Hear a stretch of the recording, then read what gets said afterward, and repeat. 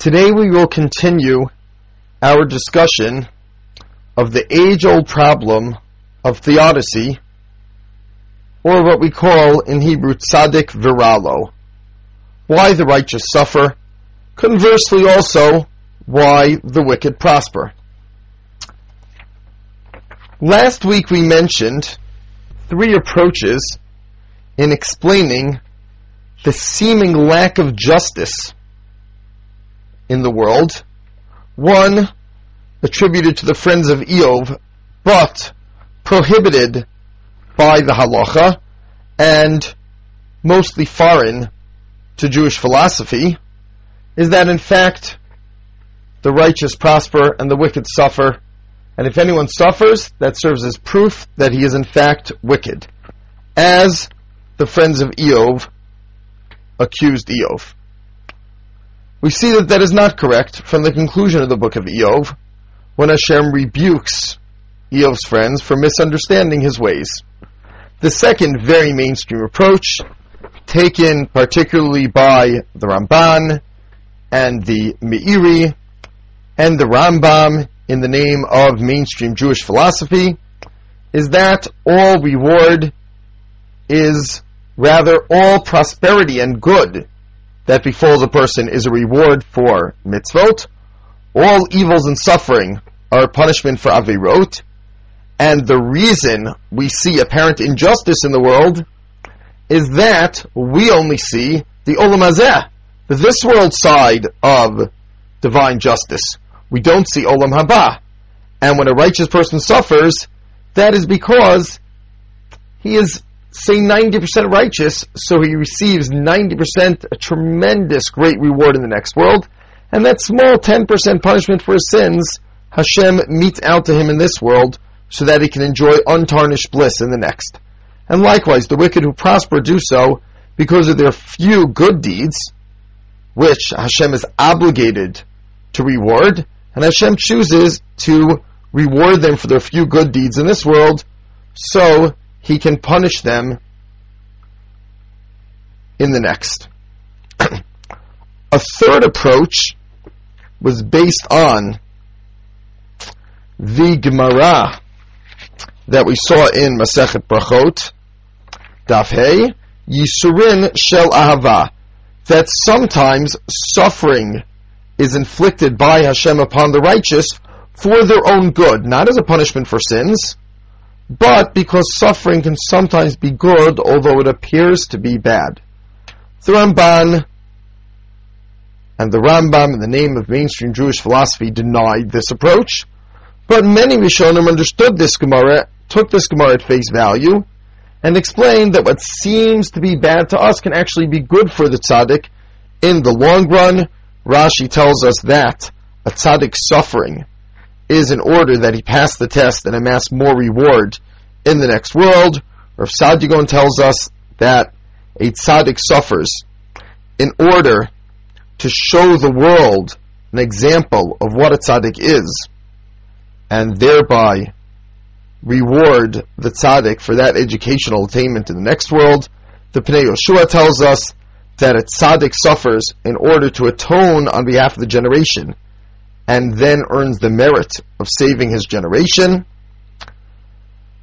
The Ran and the Maharal and many other Mefarshim explained in some sense that physical sufferings, especially those which do not detract one from spiritual pursuits, may actually be good for the tzaddik, because a real tzaddik might gain from physical suffering because it removes him from the physical world, and deriving no pleasure from the physical world, he becomes removed from physicality and more purely spiritual, and therefore better suited to enjoy the highest levels of bliss in the world to come. Today, we will explore those mikorot, those sources, which imply a more radical approach to explaining the problem of tzaddik v'ralo and rasha v'tovlo, which is that perhaps not everything that happens to someone is a direct divine response to his action. Perhaps sometimes a tzaddik suffers just because that's the way the world works. Is that a viable option within Jewish philosophy? It seems to be an explicit Gemara. In Mo'ikatan Daf Chavchet Amud Aleph, Rava makes a surprising statement: Chaye b'ni mizoni lo b'zchuta talya milta el b'mazla talya milta. One's lifespan, family, and economic success, which, as the Ritva points out, includes basically all that befalls someone in this world. What is the suffering or the prosperity? How long and healthy one lives, how much nachas one derives from one's children and family, and whether one is poor or rich. All of these factors are not dependent on merit, but rather merely on fate, on mazel. And Rava's proof for this surprising statement is that two mentors with whom he was familiar, Rabbah and Rav Chisda, the great Amoraim, were both amazingly righteous, probably to the extent that we can't even properly appreciate from our perspective. They were so righteous that in times of drought, either one of them could daven and immediately bring rainfall. But Rav Chisda lived 92 years and married off 60 children who raised happy families and was filthy rich. Rab, on the other hand, died at the relatively young age of 40, buried his children, and was dirt poor and struggling to find a piece of bread to eat. How can it be that two equally righteous tzaddikim had such different lives? It must be, concludes Rava, that one's prosperity in this world is merely a function of fate. Now, a number of the Mefarshim chose to either ignore this Gemara entirely, or, as the Meiri does in his commentary here, reject Rava's statement.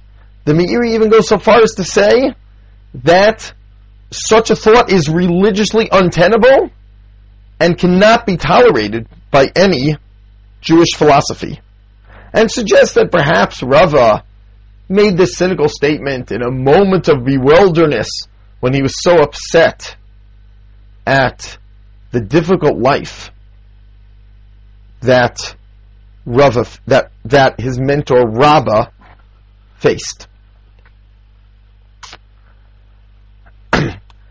This group of Mefarshim, represented by the Meiri, preserve the perhaps more traditional, certainly more palatable philosophical stance, which tells us that everything that befalls us in this world is somehow God's reaction to our deeds, and ultimately good things happen to us if we do mitzvot, and bad things unfortunately happen to those who do averot.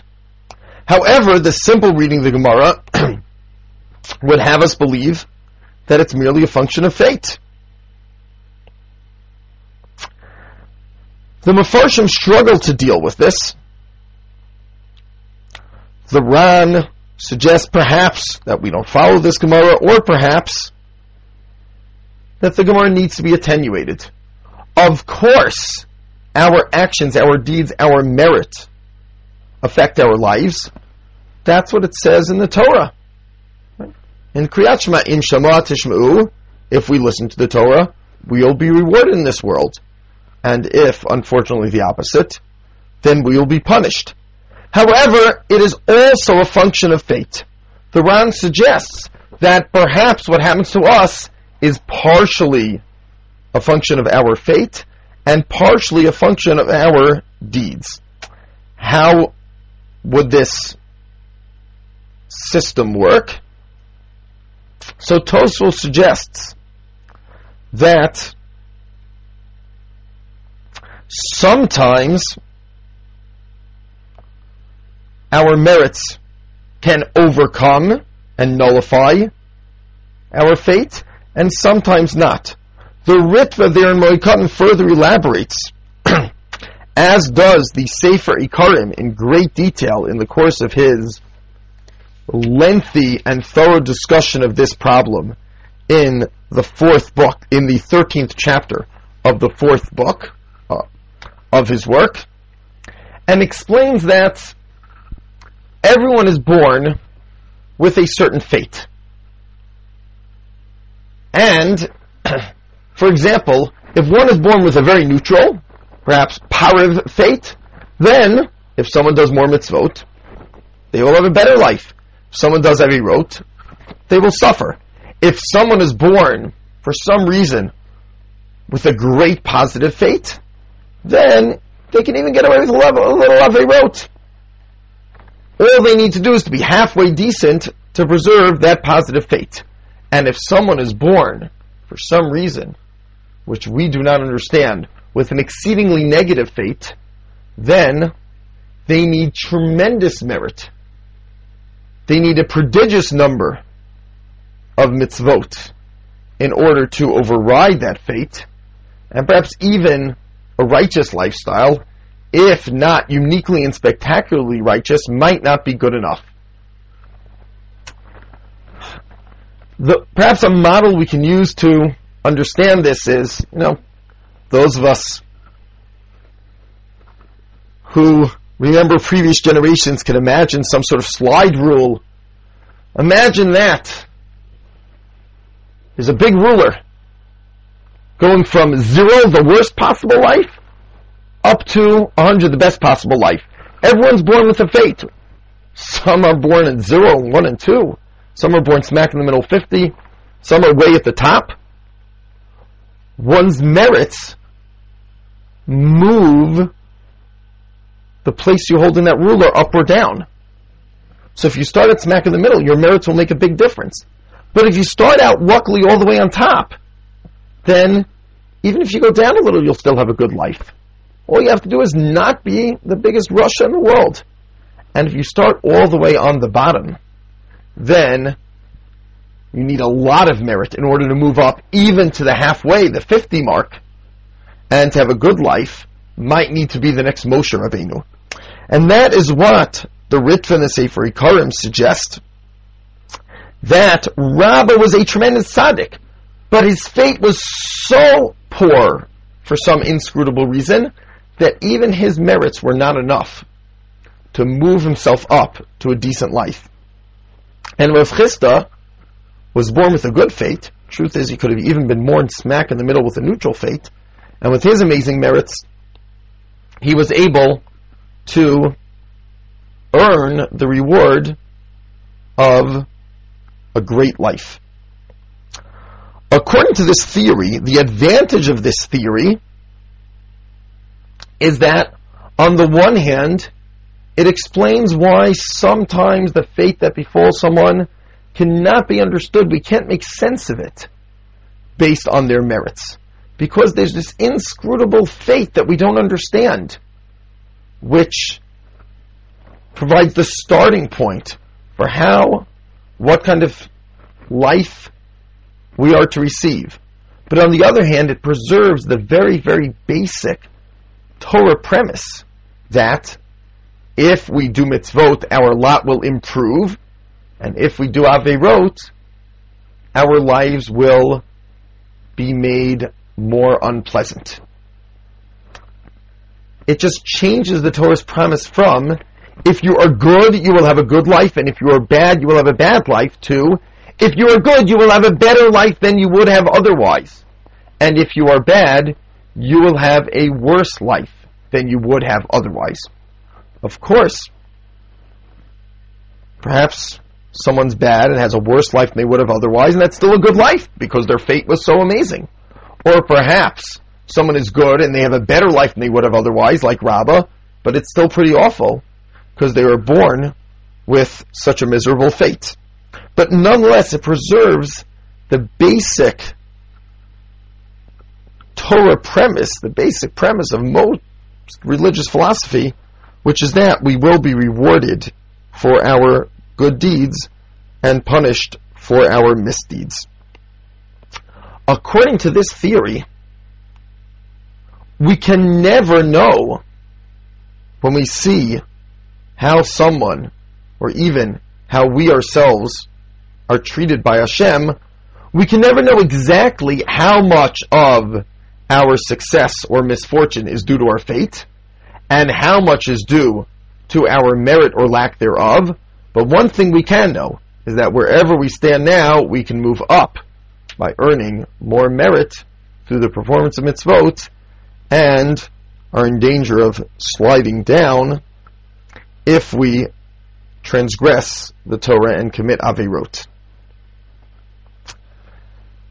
Of course, this theory still has to answer why God would assign a certain fate to each individual, which has no connection or correlation with their individual merit. But we would say this is part of the inscrutable nature of the way God runs the universe, that Hashem has all of His reasons why certain things have to work out in certain ways, and we don't understand exactly why He runs the world the way He does. So according to this fourth theory, everything that befalls us is a combination of our fate and our merit, and since our fate is fixed, we know that from now on we can change things from what they would have been otherwise based on our merit, but we can't know when someone ends up at a certain place whether, let's say, someone has a very uneventful, a very pedestrian lifestyle, not particularly good nor bad. We don't know whether that person was born with a neutral fate and was a Benoni, was not particularly righteous or wicked, or perhaps was born with a very poor fate but was exceedingly righteous, or perhaps was born with a very positive fate and lost it through his wickedness. Only God knows those calculations. A fifth, even more radical approach is that of the Rambam at the end of the Moreh Nevuchim. The Rambam, as we've mentioned a few times, in the third book of the Moreh Nevuchim, chapter 17, goes through the various theories as to how God runs the world, and metes out divine justice, and concludes that the mainstream opinion of Jewish philosophy, supported by the simple reading of Tanakh and Chazal, and most of the earlier Mefarshim, is that everything that happens with justice, and that any suffering befalls an individual because of sins, and any rewards, any positive phenomenon befall an individual as a reward for his good deeds. However, at the very end of the Moreh Nevuchim, right, I guess for those advanced enough to make it to the very end, the Rambam lets out a secret. V'hine nigle elai iyun nifla me'od, he says in Perek Nun Aleph, chapter 51 of the third book. I've all of a sudden realized an amazing insight, he says, which will answer many questions and reveal many secrets, which is that we've explained, says the Rambam, in his earlier discussion of the nature of divine providence, what we call hashgacha pratit, that divine providence is a function of intelligence. Unintelligent animal species do not have individual providence. Human beings have individual providence. God is involved in the lives of human beings because of their intelligence, and the more, not what we would call the more intelligent a person is. But the more a person actualizes his intelligence by learning and understanding theological truths, basically the more a person uses his intelligence to think about, understand, and connect to Hashem, the more Hashem thinks about, as it were, and connects to him. There's a lot to be said in trying to properly understand the basis and background to this doctrine, but bottom line is, the Rambam holds very clearly that Hashgachat Pratit, divine providence, is a reaction. If we connect to Hashem, then He connects to us and is involved in our lives. The Rambam here goes so far as this. Therefore, the Rambam says, an accomplished spiritual philosopher who meditates and thinks about Hashem all the time will be the beneficiary of constant, intense divine providence.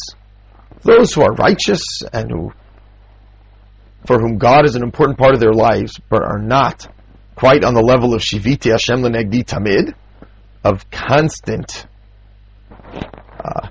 constantly filling their minds with knowledge of God, merit a lower level of divine providence. Those human beings who don't think about God at all, who are completely irreligious, merit no divine providence whatsoever. The Rambam here adds that even among sages and prophets, Nevi'im and Chasidim, even among those who are perfect in their observance and understanding of the Torah, there are still moments when they neglect to think about Hashem. There are still moments when their minds wander or are distracted by other pursuits.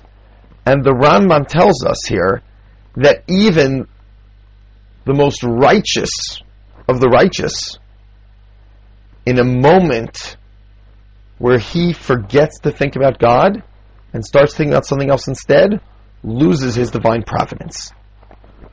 The Chiddush, the new insight the Rambam shares with us here, is that divine providence is not just a function of a person's total lifestyle. If my total lifestyle is very connected to Hashem, then Hashem connects to me. And if not. But rather, every moment, if I am connecting to Hashem in my mind, if I am fulfilling Shiviti Hashem L'Negdi Tamid, by actively thinking about theology, then Hashem is, as it were, actively thinking about me and looking out for me in a moment where, no matter how righteous and how accomplished theologically I might be, in a moment where I am thinking about, my bank account, in a moment where I am thinking about the cake I'm eating for dessert, in a moment where I'm thinking about anything else, then it is impossible for Hashem to exercise, or at the very least, it is not the way which God runs the world, for Hashem to exercise divine providence and involve himself in my life. Therefore, the Rambam says, how can there be a tzaddik v'ra'lo? How can suffering befall the righteous? It says very simply, because in a moment in which this righteous person neglected to think about God, he was left bereft of divine providence. He was left to luck, to his own abilities and talents. He was left on his own to navigate this cruel, cold world in which we live, and then naturally, much of the time, he might encounter misfortune and suffering. The Rambam here severely limits the role of divine providence in the world. The Rambam tells us not only that divine providence only applies to those who are righteous and think about Hashem, but it only applies in the moments in which they're thinking about Hashem.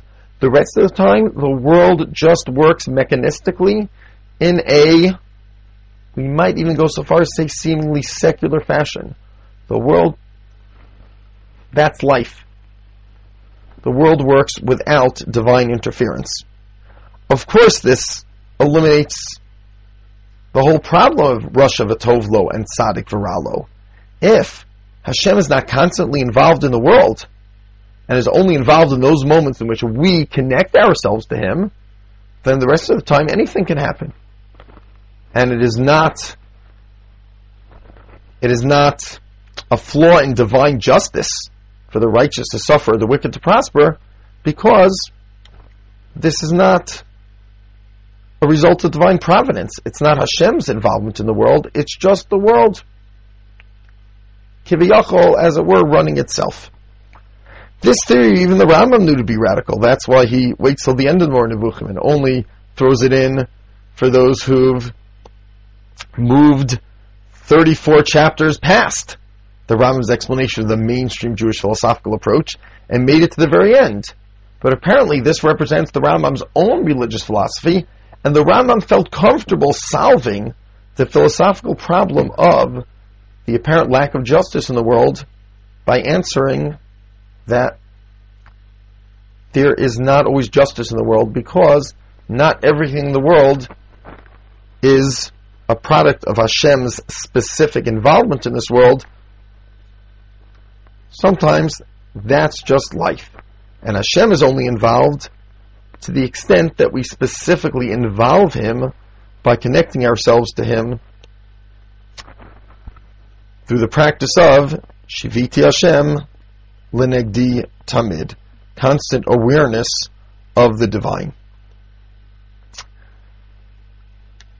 These theories we have discussed today are important not only for understanding why the world runs the way it runs in terms of Tzaddik v'Ralo, Rasha v'Tovlo, but in understanding our basic relationship to Hashem and where we see God's involvement in the world. According to those theories which saw everything that happens to us as reward and punishment, everything good as a reward from Hashem and everything bad as a punishment from Hashem, or perhaps everything bad as a reward from Hashem because what looks bad might really be good, then everything that happens is a result of divine providence. They would hold that we look at the world and I see everything that happens in my life as a message from Hashem. I don't always know what it means, but everything that happens in my life is done directly by Hashem for some reason which is ultimately good for me and the best thing that Hashem could have done for me at that time. The Gemara in Moed Katan, as explained by Tosfot and the Ran and the Ritva there in the Sefer Ikarim, takes an in-between approach.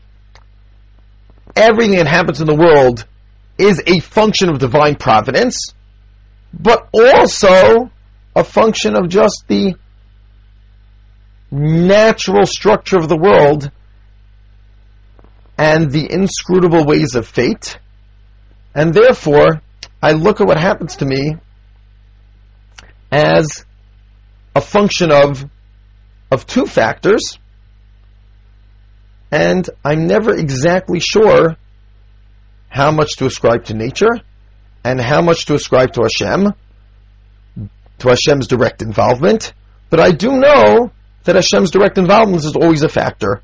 The Rambam takes an even more radical approach, and while he does have a number of Jewish philosophers who agree with his approach, this is generally too radical for the vast majority of Jewish philosophers over the ages, and says that sometimes, perhaps, for regular mortals, much of the time, what happens to us is not a function of divine providence at all.